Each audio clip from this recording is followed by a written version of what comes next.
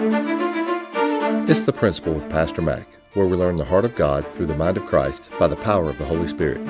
I am your host, Pastor Mac. Join me as we dive into the passages of Scripture and find out how principles from God's Word give us the power to overcome the problems of life.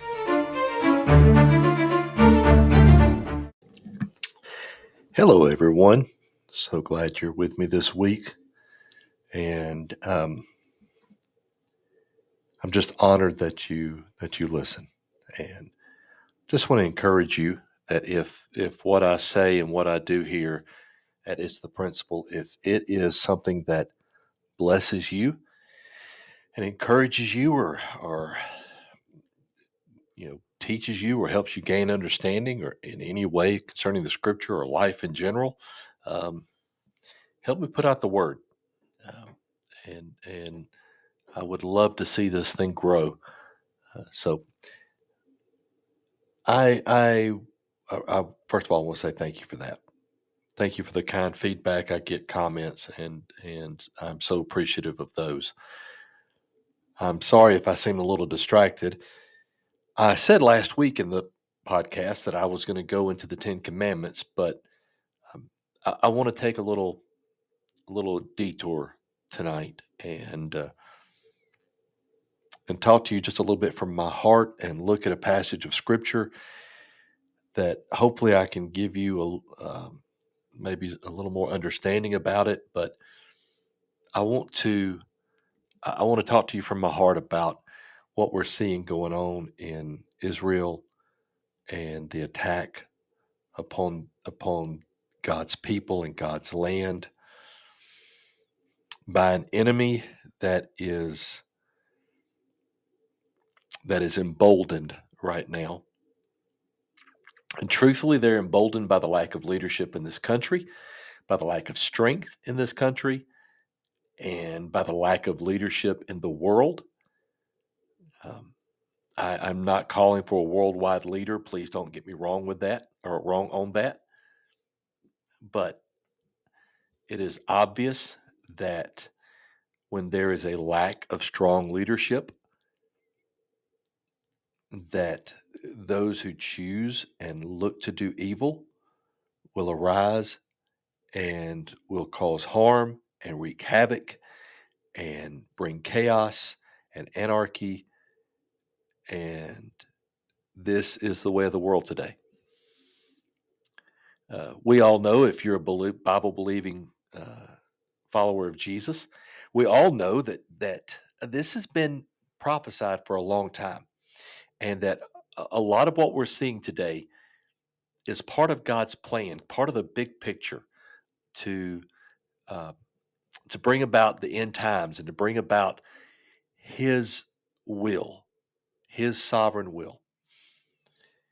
And so I want to talk about that, because here is what I feel in my spirit, and my wife Christy read to me something on Facebook that just reiterated this to me, that we all look at this attack on Israel and we all see it as, look up, open your eyes, He's coming. Now is the time that we're going to see Jesus come and split the skies and rapture the church away and take us all home. Well, I will tell you, that is my heart. I long to see my Savior's face. And in my heart, I cry out from my spirit, even so, Lord, come quickly. But here is my concern, is that our response to hard times, scary news, our response to a world in chaos is to respond in such a way that it turns to us, that our thoughts are about us. Lord, come get us. Lord, split the sky and come get us.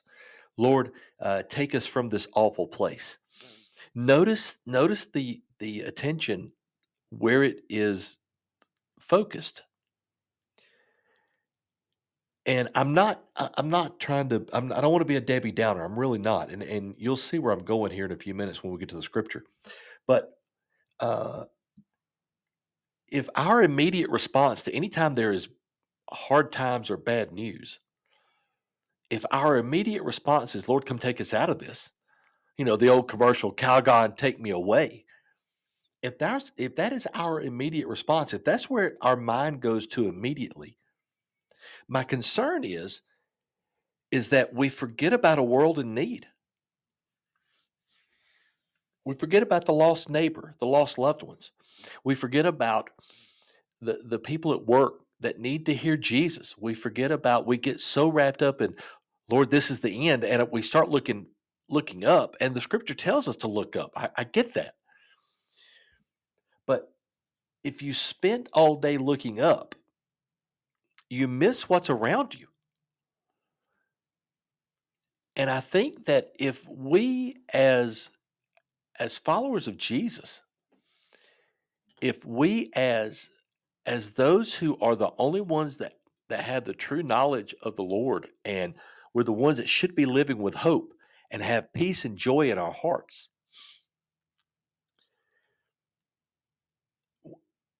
we should be the ones that if we're experiencing a sense of uneasiness, or a sense of dread or longing for something better, how much more so the world, right? I know I'm kind of going off on a soapbox here. I told you I would do the Ten Commandments, but I just really feel like I need to get this out. How much more so the world? How much more so those who don't have hope? How much more so those that don't have the assurance of Christ in their life and the Spirit in their heart and heaven as their future and their home? How much more dread and fear and uncertainty about the future does the world have? And this may be the very moment. This may be the very moment that we, as the body of Christ, should, as the old saying is, strike while the iron is hot, and be out there telling people, look, for every 100 people we tell, we're going to get 98 or 99 to reject us or to not listen to us. But what about the one? What about the one that maybe somebody else has planted the seed, and you come along and are able to share your hope about Jesus, and share your knowledge of the fact that this world is not our home, and that there is a better world awaiting us, and that God has given us this moment now to live for Him, and to share His love and His grace and His truth and His word, and share all this. What if we're missing the moment? What if this is our greatest opportunity and our greatest moment of revival that we could have? And I have to be very careful about the use of that word, revival.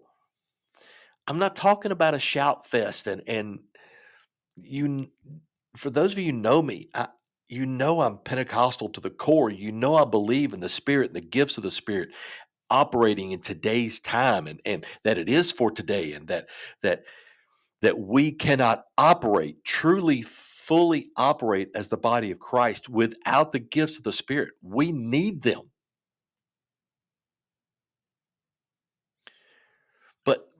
But the revival I'm talking about is not uh, this sense of exuberance and excitement that comes in the church.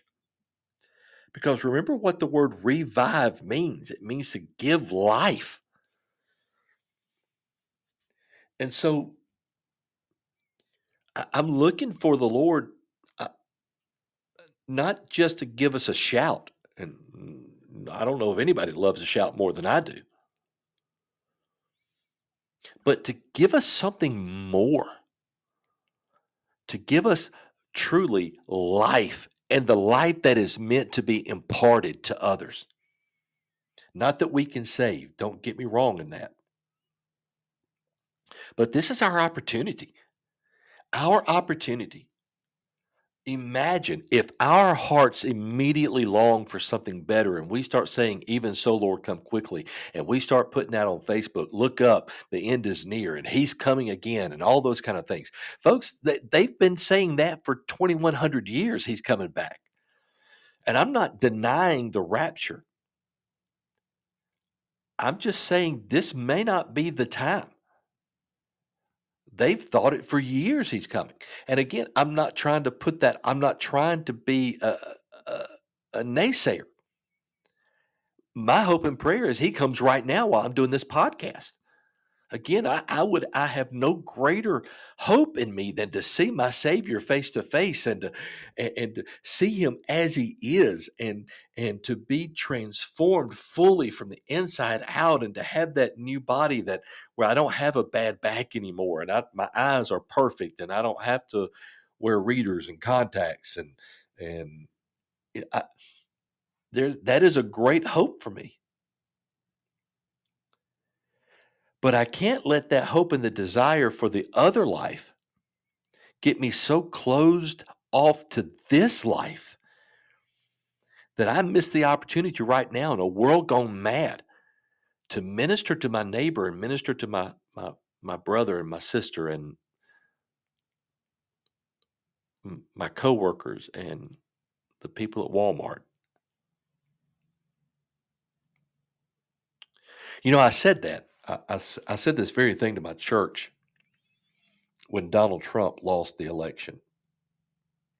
And believe me, I've heard all the ones that prophesied he had 4 more years and all that kind of stuff. And then when it didn't happen, I heard them all saying, "Well, maybe that 4 years is not right now. Maybe it'll be in 2024." And God's got all that under control.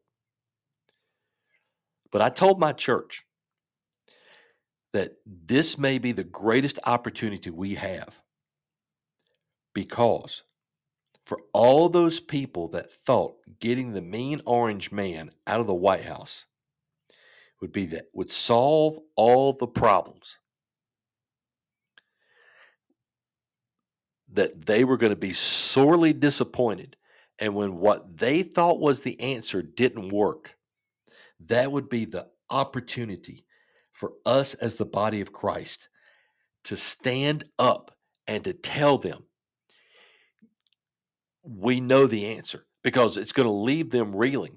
I said it then. It's going to leave them reeling. They're going to start looking for answers and start looking for things to blame and things to change and all that. And that is exactly what happened. I'm not a prophet. I don't claim to be a prophet, but folks, if we would have just stopped and looked, we would have seen this coming. That this is in this world gone crazy, and there's no doubt about it that it's gotten worse. And I don't care who's in the White House, but there is no doubt about it. This world is in desperate need for some hope. And folks, we know the God of hope. There are people longing not just for world peace, right? The old joke about the beauty contestants. What is it you want? World peace, and not just for world peace, but for inner peace, peace in their inner man, peace with who they are, peace with their identity that's been given to them by God the Father, and not in some futile search to find themselves. Hope for a better life because, as anybody can watch and see, this world is not getting better. I don't care what the politicians say. And so it just reminded me of a passage of scripture that I actually preached on last year, but I want to go back to it and just give you something to look at.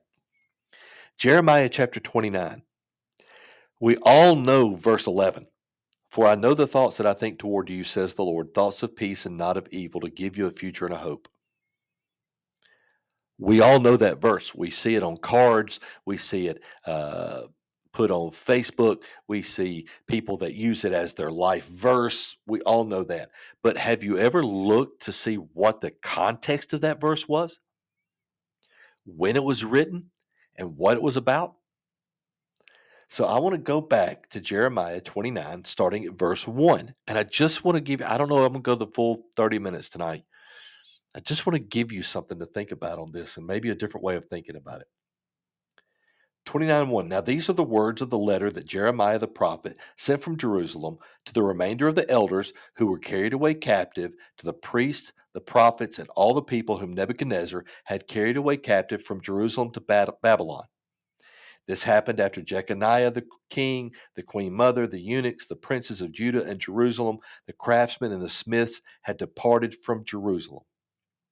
The letter was sent by the hand of Elasah, the son of Shaphan, of Gemariah, the son of Hilkiah, whom Zedekiah, king of Judah, sent to Babylon to Nebuchadnezzar, king of Babylon, saying, put that into context. Look at when the letter was sent. It was sent to the captives in Babylon who were under Nebuchadnezzar. So they were people away from their home.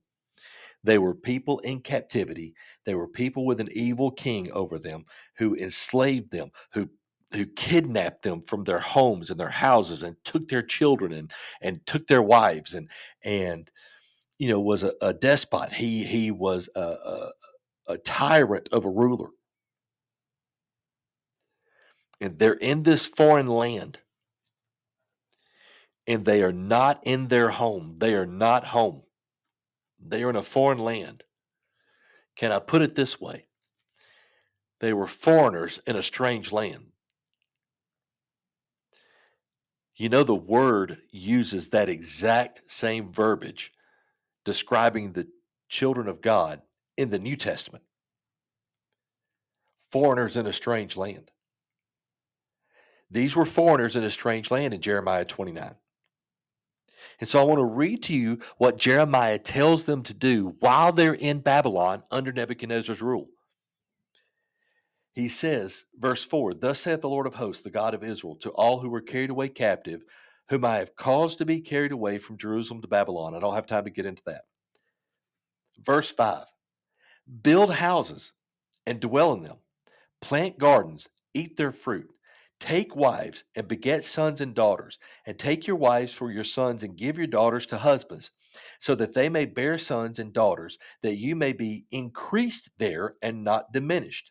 And seek the peace of the city where I have caused you to be carried away captive, and pray to the Lord for it, for in its peace you will have peace. For thus says the Lord of hosts, the God of Israel, do not let your prophets and your diviners who are in your midst deceive you, nor listen to your dreams, which you cause to be dreamed, nor listen to your dreams which you cause to be dreamed. For they prophesy falsely to you in my name. I have not sent them, says the Lord.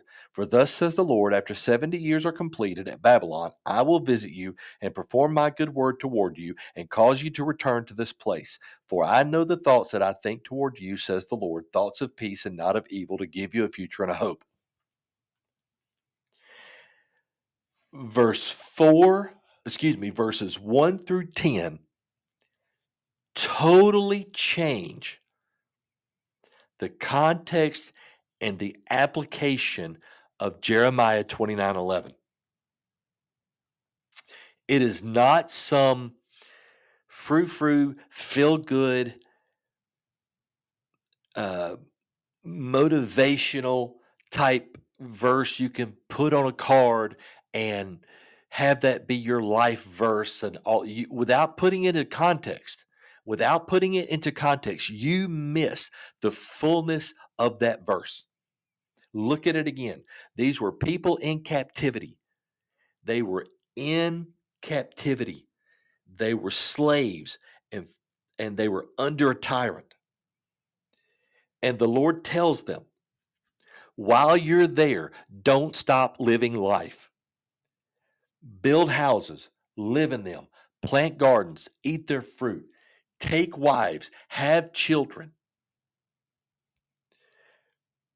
and give your daughters to men as wives, and give your sons to women as husbands, and you go there and you live life with your family. Now here's the thing, that you may be increased there and not diminished.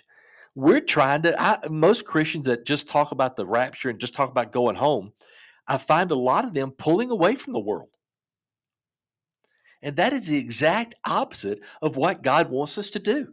God wants us to have children, and God wants us to be in this world, and God wants us to increase in this world, increase our presence, increase our ability to reach people, increase who we are, increase the size of the kingdom by not only bringing in converts, but by having children and raising them to be godly people.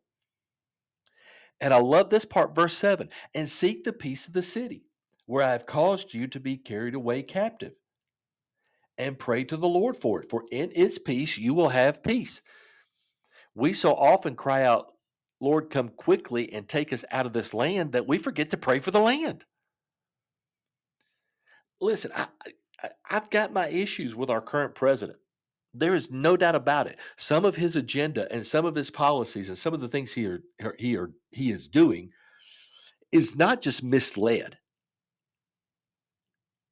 It's not like he is just he means well, but he's just doing it wrong. Some of his policies and some of his things that he's trying to pass, and some of the executive orders that he's done, and some of them promote pure evil ideology. There's no other way to say it. But God does not call me to stand on the side of the road and carry a sign that talks about how bad our president is. God calls me to get on my knees before the throne of heaven and call his name out in prayer and pray for him, because his success as a leader of this nation means this nation is a land in peace, because according to Romans chapter 13, the Lord has ordained the powers that be in order to bring peace and to inflict judgment upon the evil ones and upon unrighteousness.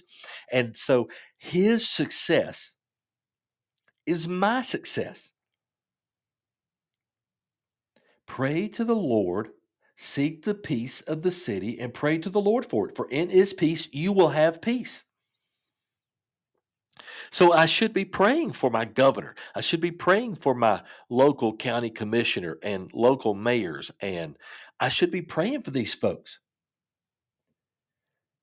If I don't pray for the leaders of this nation more than I complain about the leaders of this nation, then I am wrong. I don't care how righteous you think you are. Or I don't care how righteous I think I am. If we are complaining more about the president than we're praying for him, we're wrong. Plain and simple. Period. No questions asked. You were wrong and you should repent. Because I can tell you, the Lord has pricked my conscience about this very thing.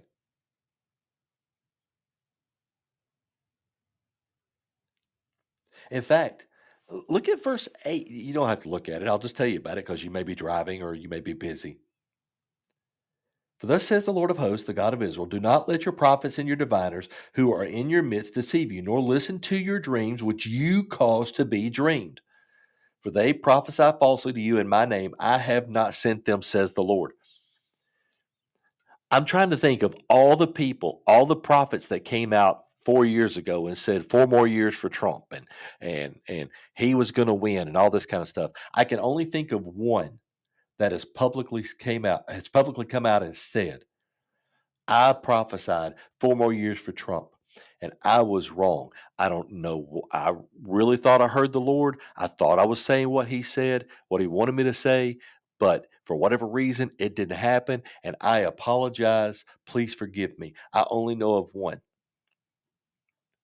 The rest of them have tried so hard to finagle the truth and the facts to try to keep them from looking bad. It's embarrassing. And I'm telling you, we've got people out there saying, "Look up, he's coming. Let's just focus on the Lord. Let's just focus on his coming." That we're missing the very thing that he's told us to do, and he said to occupy until he comes.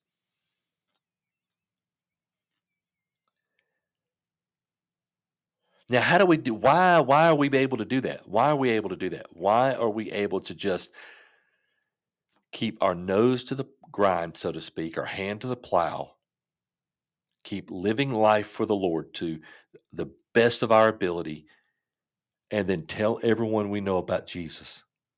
Why? or how? Jeremiah 29:11. For I know the thoughts that I think toward you, says the Lord, thoughts of peace and not of evil, to give you a future and a hope.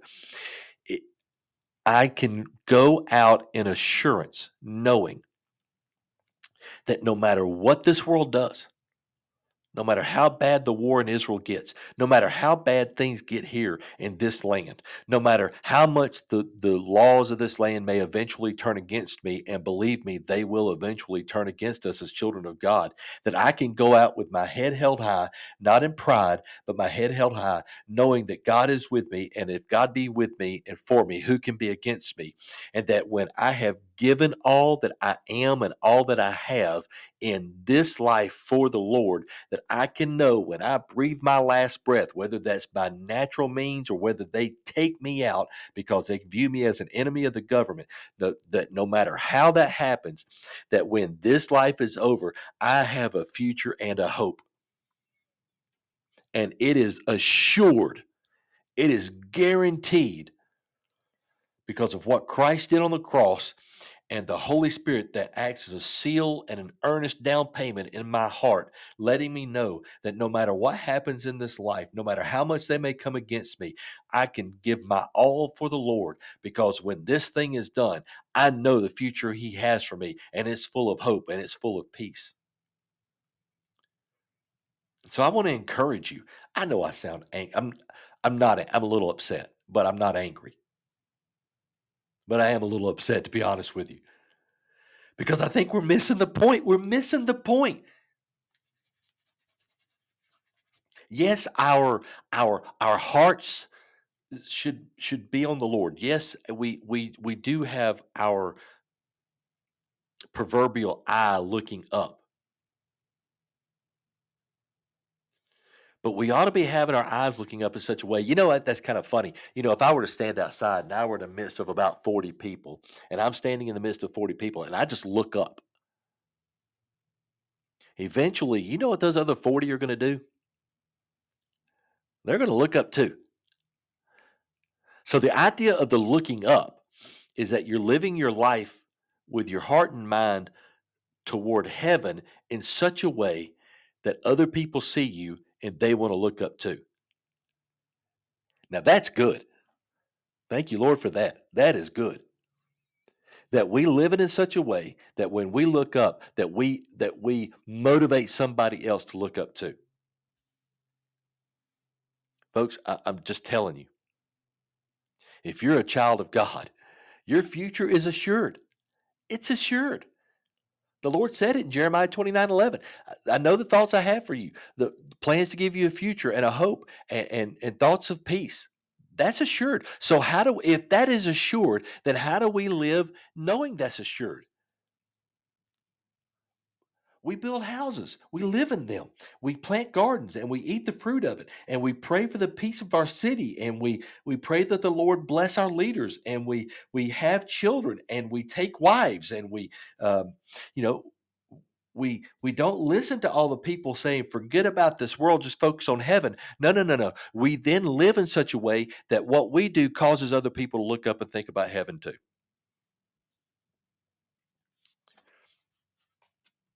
Okay, my rant is over. Folks, we're on the verge. We may not see the worldwide revival that I used to hear about when I was growing up,